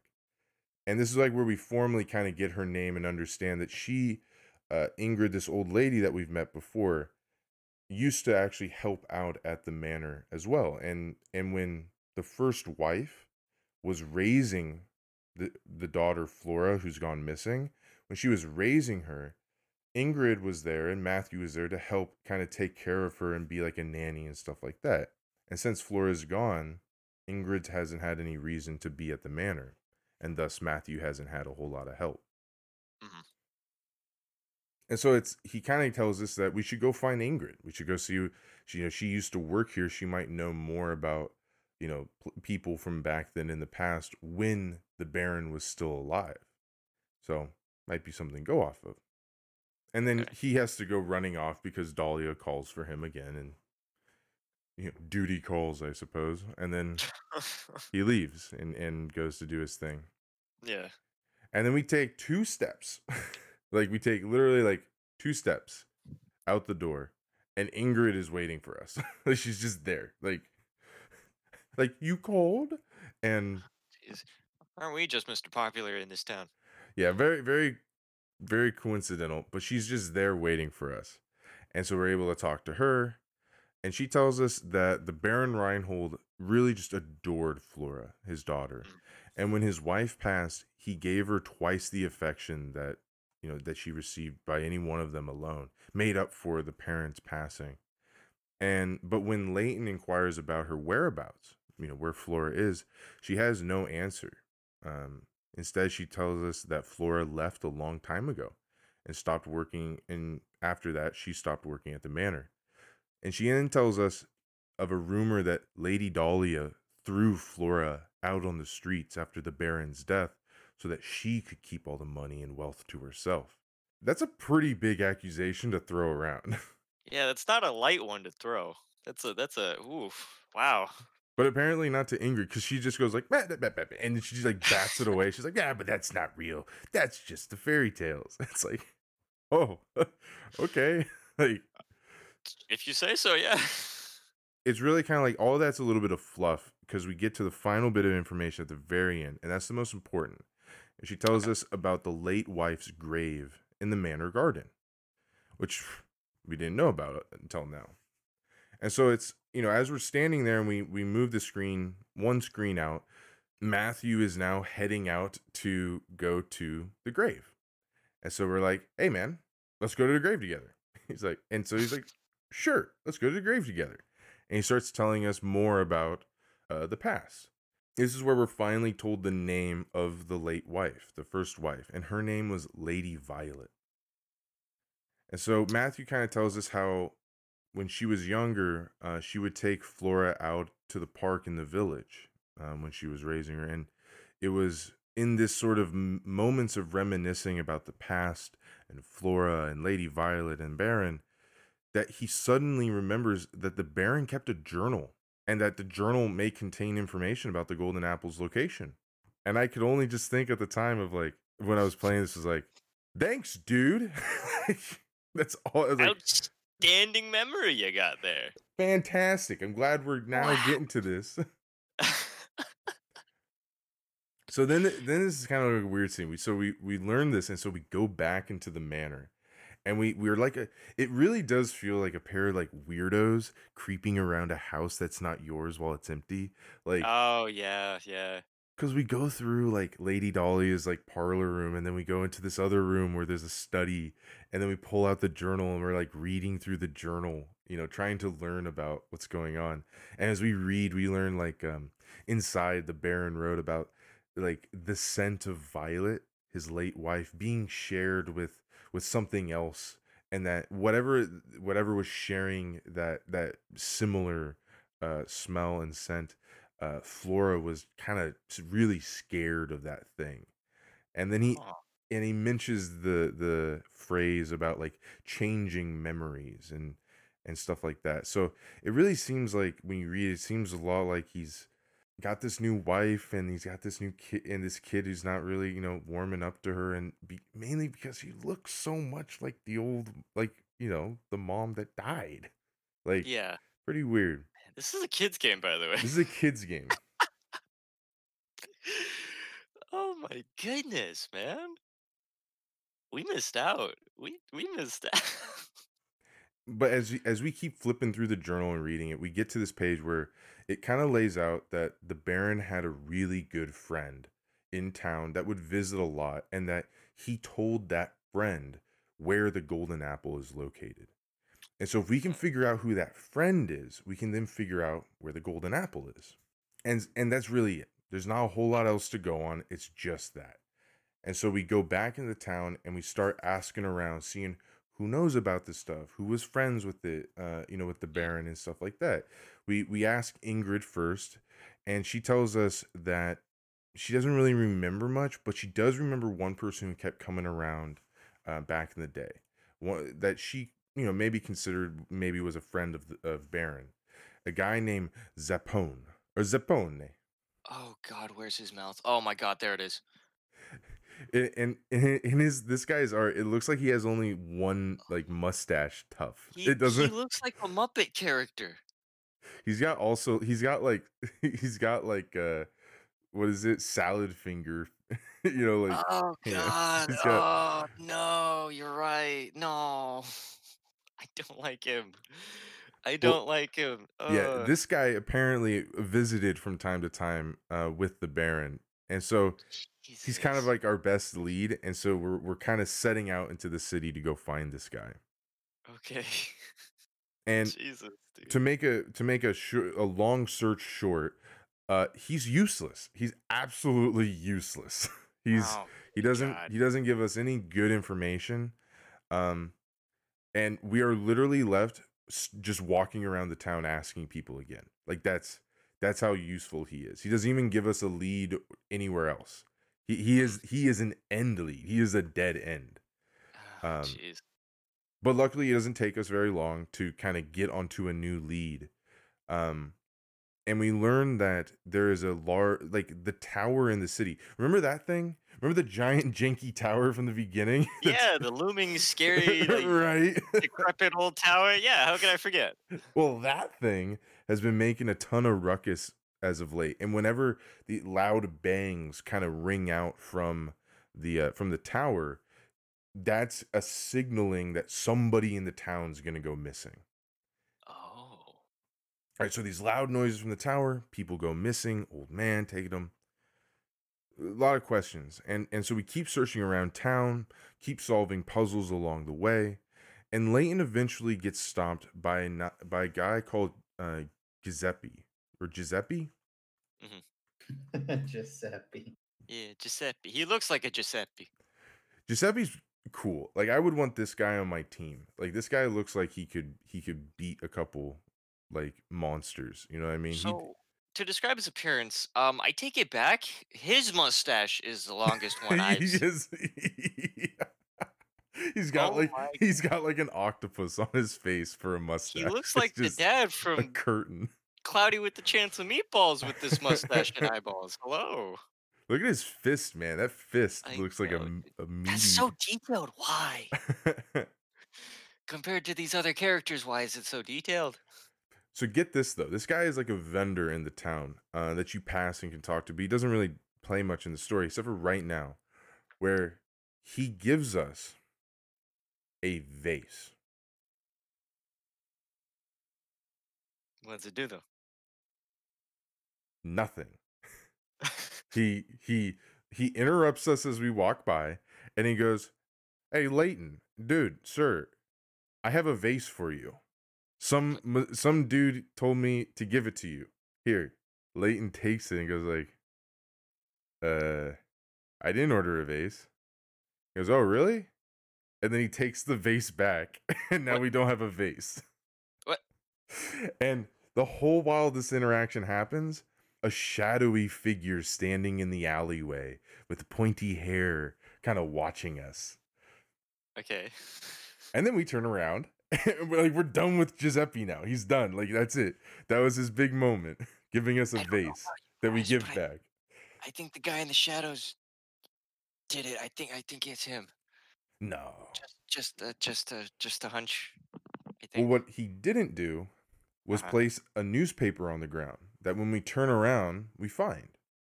And Oh. in the newspaper, as we look through it, it's actually an old newspaper about Chelmy, about the inspector. And Oh. as we read through it, it's becoming very clear that the Chelmy in this newspaper article is nothing like Chelmy in the manner that we're talking to and interacting with. And the article itself actually kind of, it has a picture of him, and it shows Chelmy with this big old smile, and he's standing there with his wife. Uh, I'm is it? I think it's just Emily or Emily. It's Emelie. I think that is Emily. But this is his wife, Emily, right? Okay. And so it's an article about that, and that's really it. We learn a little bit more about Chelmy, and that maybe the Chelmy is something has changed with him. You know, I when I played through this, I was like, oh, he lost his wife. He must have something tragic happened to Chelmy. Now he's this rough and grumpy old man, right? Mhm. Well, when we get done with the paper, we kind of fold it up, put that bad boy away. There's a new dude who's stopping us in front of the in like the same place that Giuseppe just was. And Okay. this guy looks like this. What is him? I don't know what his name is, but in my outline right here, his name in my outline is Potato Looking Dude. Oh God. Oh God. What's wrong with It him? actually looks like Oh, he's in pain. He looks like he looks it like looks like he's he's like, in a lot of ah, pain, dude. Just oh my no, back. Like, you need to get me my tablets. No. Oh God, dude. Oh God, dude. Every other character looks fine, and then you've got this re-dead looking old man over here. Holy Read shit. that. Yeah. From The Legend of Zelda, the re-deads. This guy though apparently is the Baron's old friend. This is the old friend that the Baron talked about in his journal. Uh Oh. that knows the location of the golden apple. This is like Oh. a huge find. He just randomly shows up and introduces himself to us as the old friend. This is a really kind of one of those parts where I was like, wow, they're just moving along right now. Because he takes us back to his house where he shows us a desk that the Baron had when he was like alive. And then Uh-huh. it's through examining the desk that we find a piece of paper that has an X on it. And that's when it's like it dawns on you, like, he didn't tell him where the golden apple was. He gave him a piece of paper with an X on it that needs to be deciphered to figure out where the golden apple is. Huh. Right? Beatrice calls the friend, right? This potato man. Gotcha. Beatrice calls him and says, "Hey, Leighton and Luke are wanted at the inn. Like, can you get them over here as soon as possible?" And we bounce on over to the inn. And she tells us that the inn has been broken into, and as we look around, it's all disheveled. She said it was broken into, and it was involving this strange pointy-haired figure. Apparently, we find out that he was the other person staying at the inn. He's the reason that Professor Layton and Luke had these dinky little rooms is because this guy had the other room, and he's been skipping out on his bills, and he trashed the room like an 80s rock band. So now Beatrice is like, guys, you got to go find this dude so that he can pay his bills. And Leighton, immediately on the top of his head, he goes, I know where we need to search. The one place that everyone doesn't want to go to, the one place everyone's afraid of, the place that we haven't been to yet, that's been looming over us the entire time. Tower. It's the tower. We got to go to the tower. And so we start heading in the direction. It's in the north of town. We head to the north of the town. We start going through, and we pass through a couple people, and we get to like as close to the tower as we can possibly get, but there's a problem. Oh no. A wall has been built going straight across. You cannot get to the tower. It's impossible. There's a wall blocking us. And as we reach that wall, before we can like investigate the wall, maybe it's a false wall, maybe it's a doorway, who knows? But before we can investigate it, we're interrupted by a young woman who kind of surprises us, sneaks up on us from behind. That's what the woman looks like. Oh, very mysterious. Very mysterious. mysterious. Very mysterious. Now you can't see it, but she's wearing like a shawl over her head. She's wearing like sunglasses at night because she can. She basically is about to tell us something. You can tell that she wants to come out. She wants to tell us something. But then a figure out of sight of Leighton and Luke in the alleyway kind of shifts and like snickers to itself. And it scares the girl off, and she goes running off into the city. And again, we lose her. We don't track her very long because where she was standing, she left a piece of paper. And as the detective and the boy get there to look at it, they find out the piece of paper is actually a ticket to a Ferris wheel. Oh. And no one failed to mention this at all in this town? Right? Where's a Ferris wheel located? Yeah, how big is the town and where's this Ferris wheel? Well, on the west side of the town, something I've been kind of haven't mentioned is that it was blocked. It was a dead end, and at the dead end was a gate that was led into the park, and you just weren't able to get into there. And every time you went there during the game, it wouldn't allow you to go any further, and there wouldn't be any sort of prompt on how to get in or that you could get in until now. And since we have the ticket and we can see the Ferris wheel in the park, Leighton finally suggests to us that maybe we should go to the town hall and see if we can't get them to open up the gates. And thus, we come into contact with the worst NPC in the game. I don't remember his name. He is so annoying, dude. That's Rodney. Holy shit, dude. This is the stereotypical like nerd looking dude. Well, he's basically like, we go up to him and we're like, hey, can you help us get into the amusement park? And he's the guy that goes like, it's not my job. There's a guy that does that. Cool. Where is he? Like, I don't know. It's not my job. It's not my job to know where everybody's at. Like, he's that type of guy, right? God, super annoying.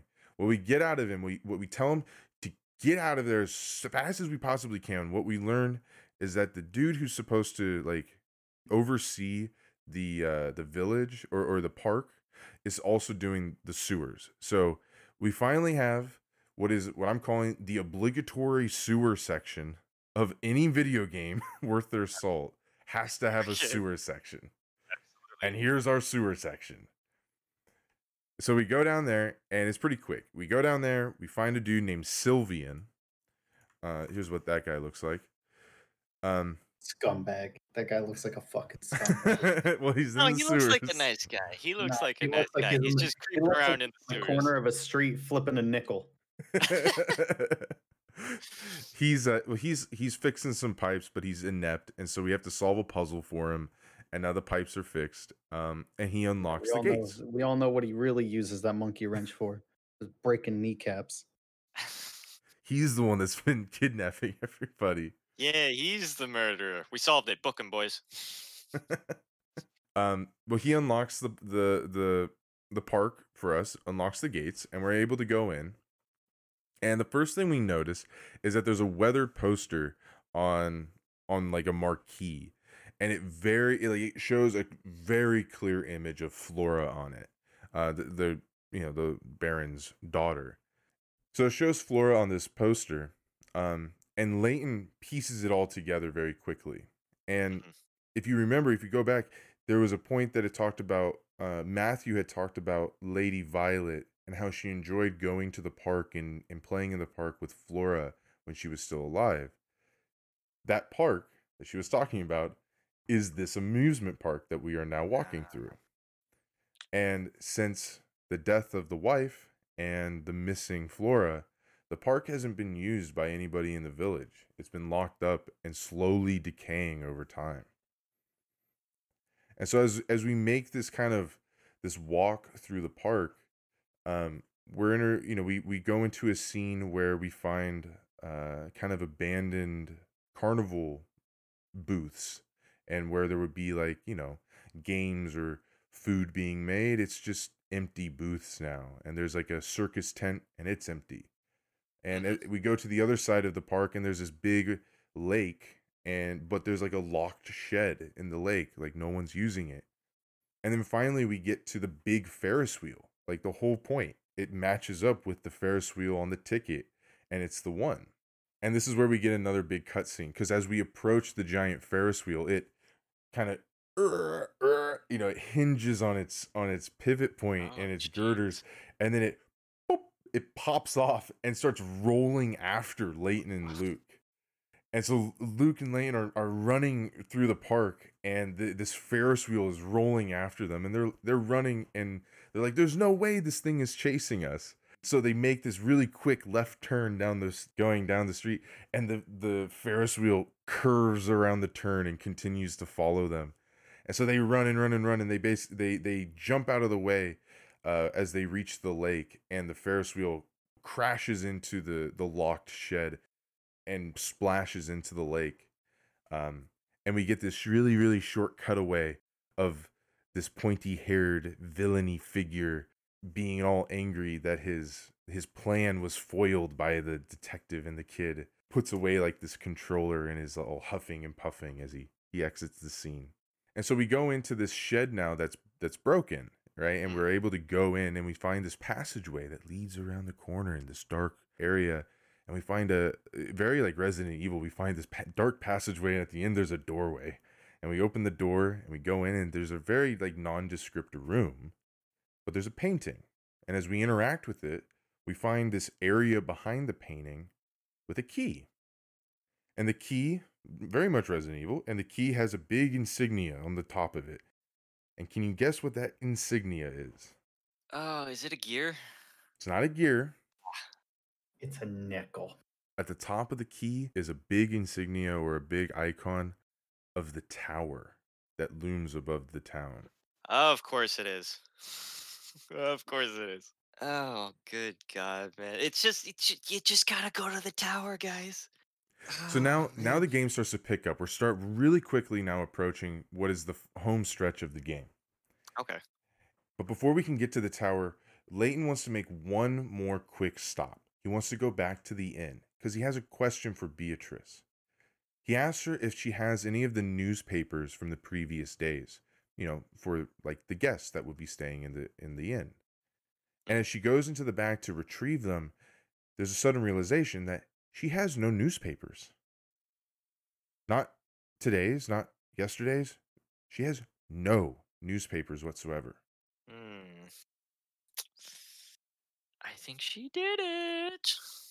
And so, as we're asking for these papers, Ramon shows up at the inn. He's fetching us, both Luke and Leighton, for Lady Dahlia and the inspector. And so we go back to the manor, and on our way there, we're stopped by that mysterious woman that we saw earlier, that showed us the ticket, right? Gave us that Mm. lead. And this time she talks to us and she tells us not to interfere. And then she bolts again before we can do anything.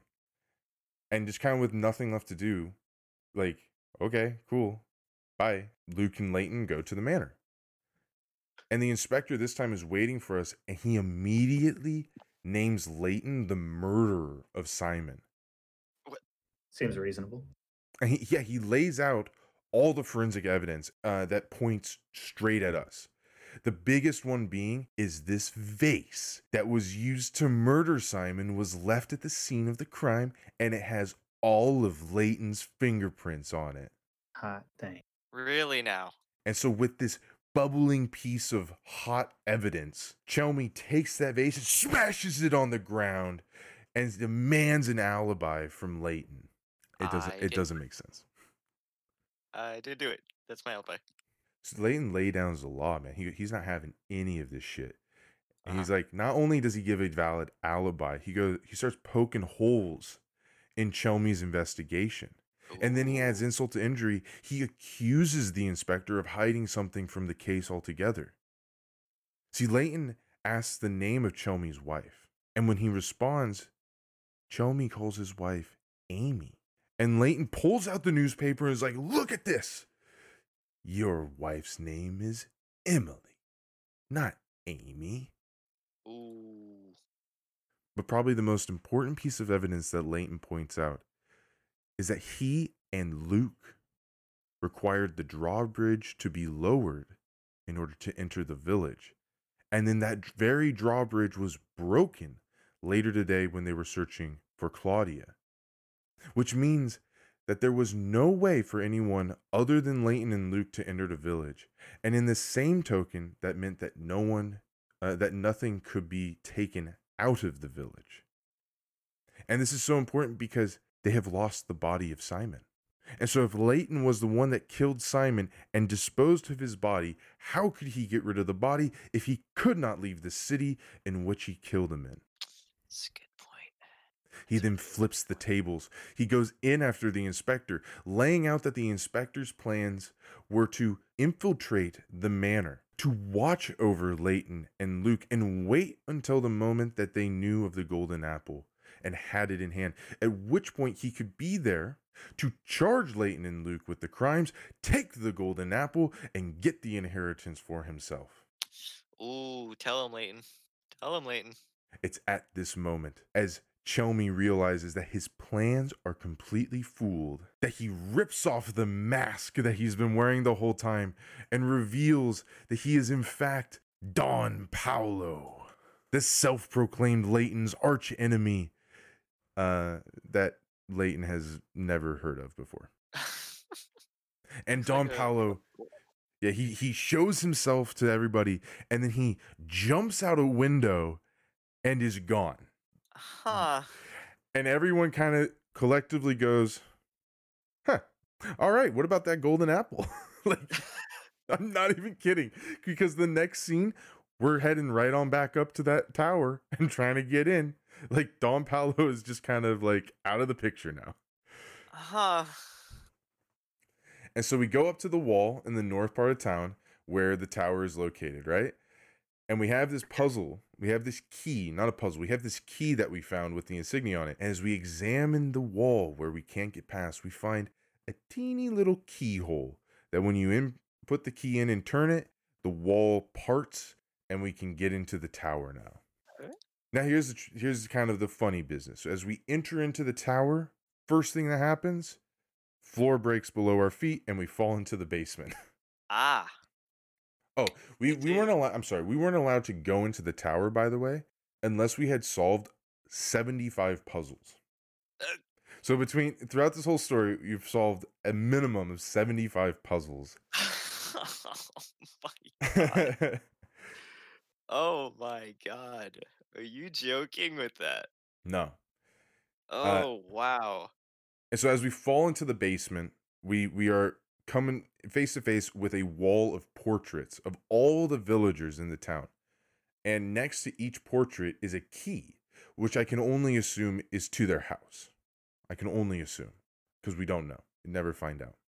And all around the room as well. So we find the portraits with all the people and the keys, but around all the room, there's also a bunch of electronics and machines and a lot of equipment that has no description for what it could be used for, just that it's there. A lot of equipment and machinery is there. And when we climb the stairs to get out of the basement, we run into a man who is the exact dude that we chased after that one night who was kidnapping Ramon.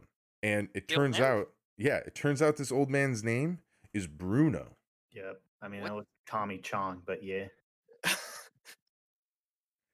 He's got the exact face of like, oh shit, you know, right? Like he just stole. So he's got that exact face on him too. That's kind of how I Oh, imagined hey, him. man.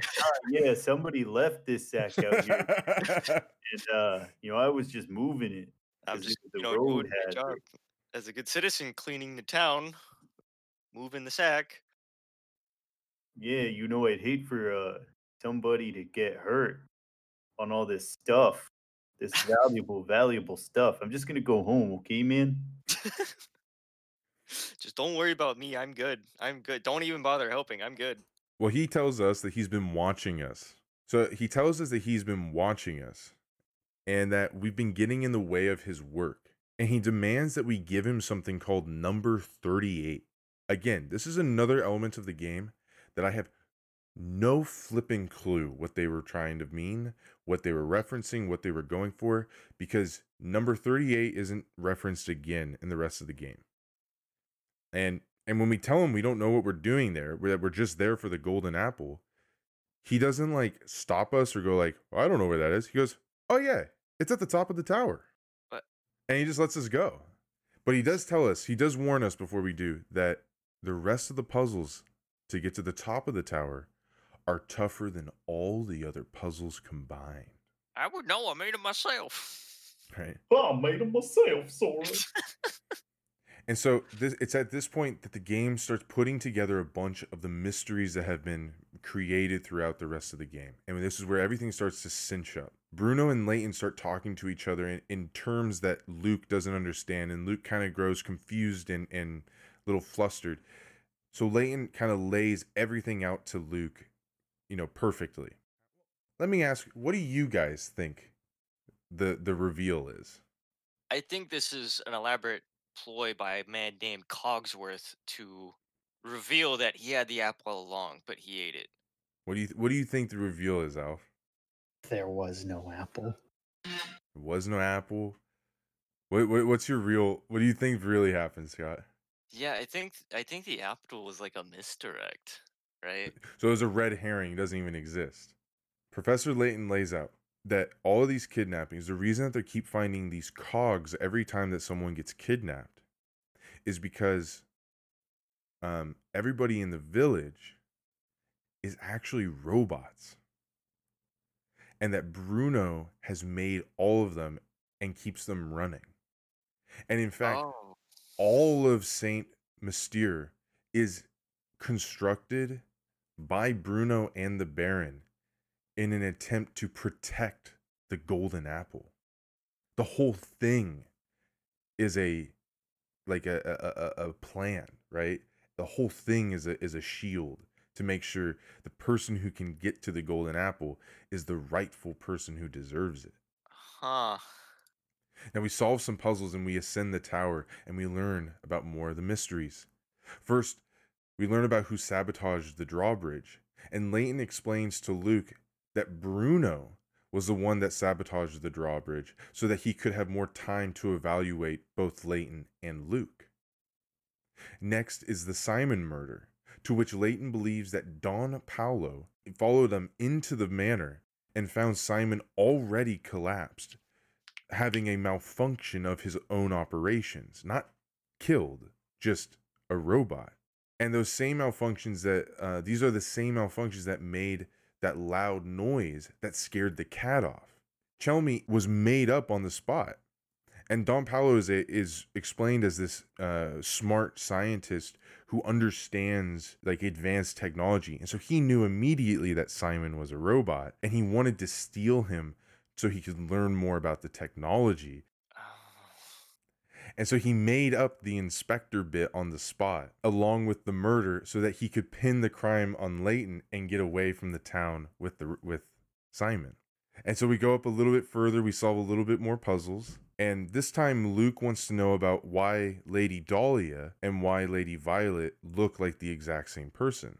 And Layton kind of encourages Luke to figure it out for himself. And he posits that Dahlia was made to look exactly like Violet. uh, by the Baron. That it was like, it wasn't that he went off into the world and married someone who looked exactly like his late wife. It's that he went off into the world and found someone who could literally make a robot in her likeness. Jesus, man. And so this is the reason that like Flora didn't like Lady Dahlia, is because it was like an uncanny valley thing. It's like it's a robot that looks like her mom, and that's why she Mhm. didn't like it. Yeah, wow.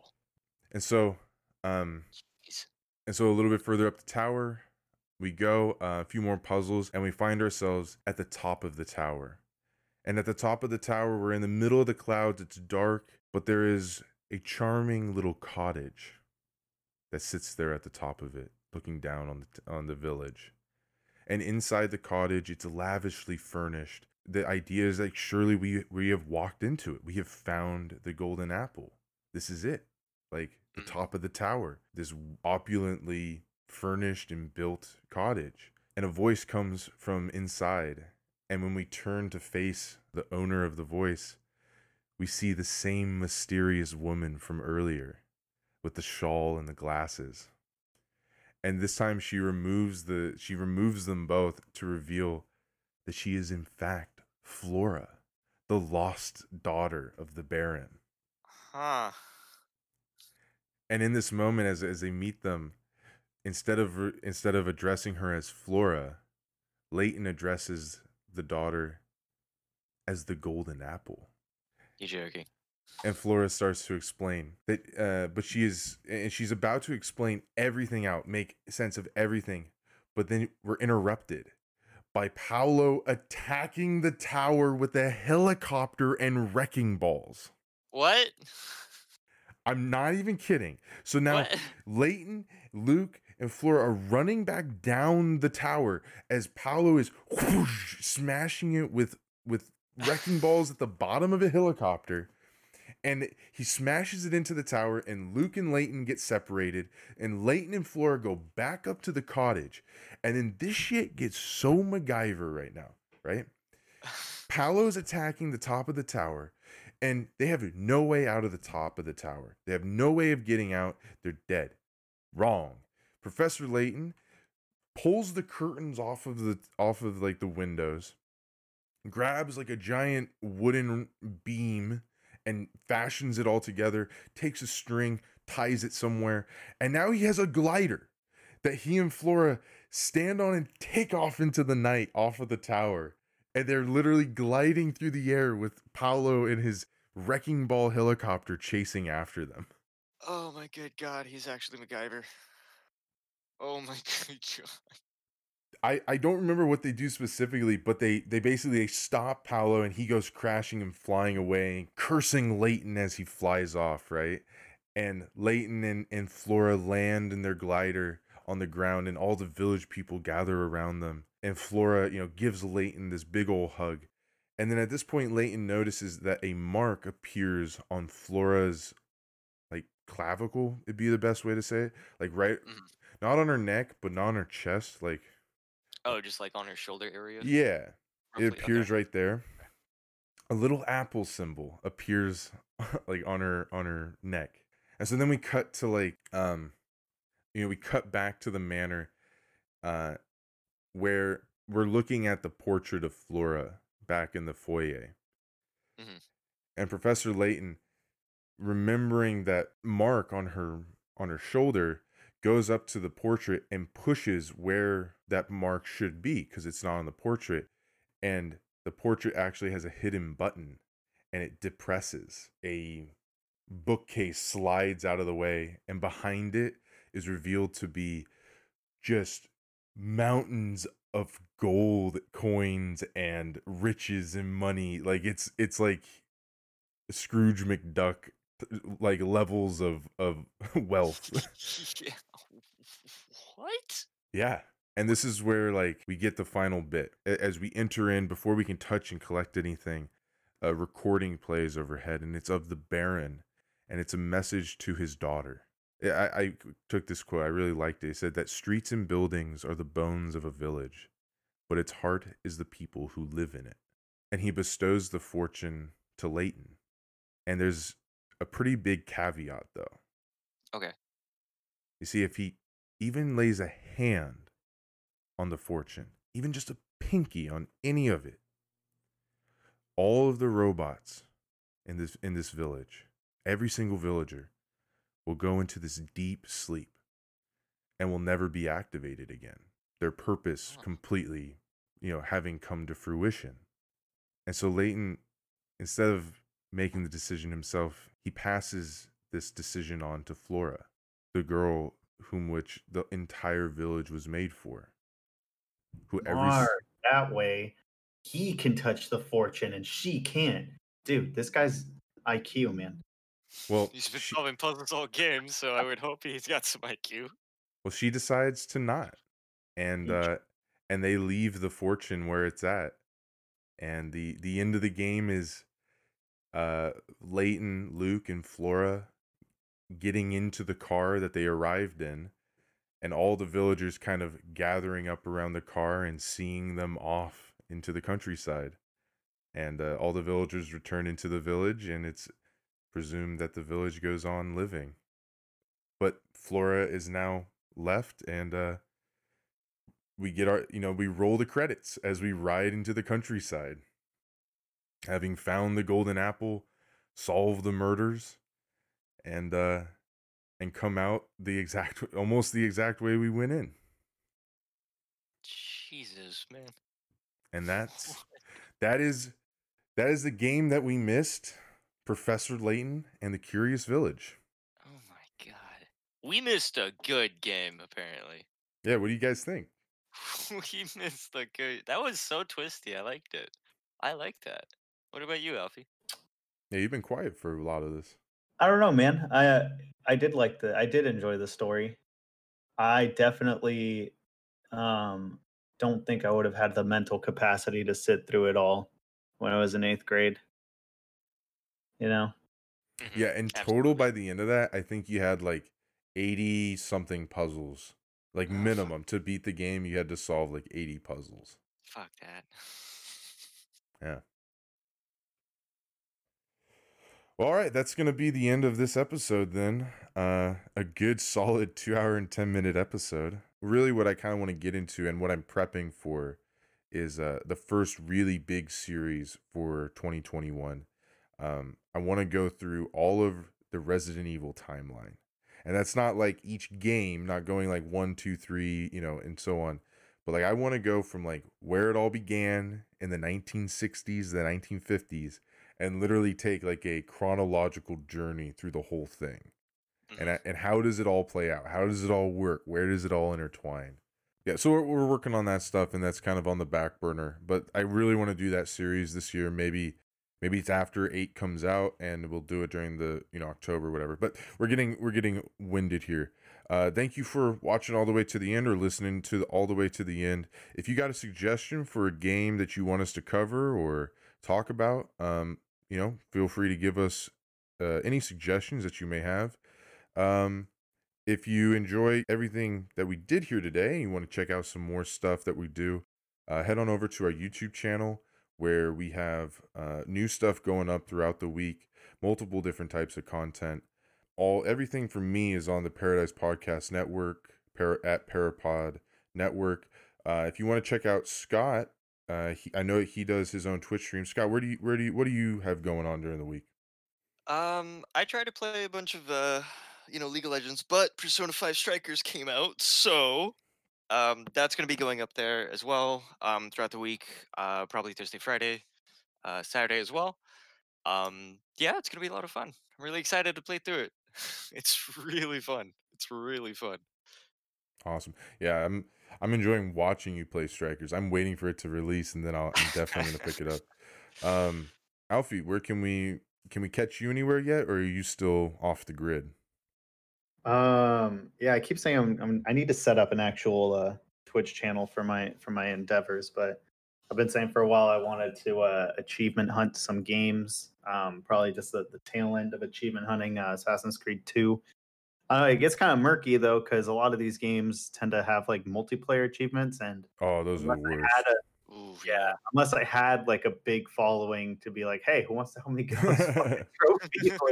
Like, but that'd be cool. I was thinking that would be cool if I can get some kind of following and be like, hey, yeah, let's all fucking play this old ass game that may or may not even have active servers anymore. Mhm. And You could start a whole community to help everyone get the achievement, not just you, but like yeah, like everyone yeah, can get this fucking elusive get it achievement. going. It's pretty cool. Well, We'll whenever you see. get that up, yeah, we'll be sure to give those links and to get that plugged. But that's gonna conclude for today. We hope you enjoyed, and we'll see you in the next episode. And who knows what it'll be.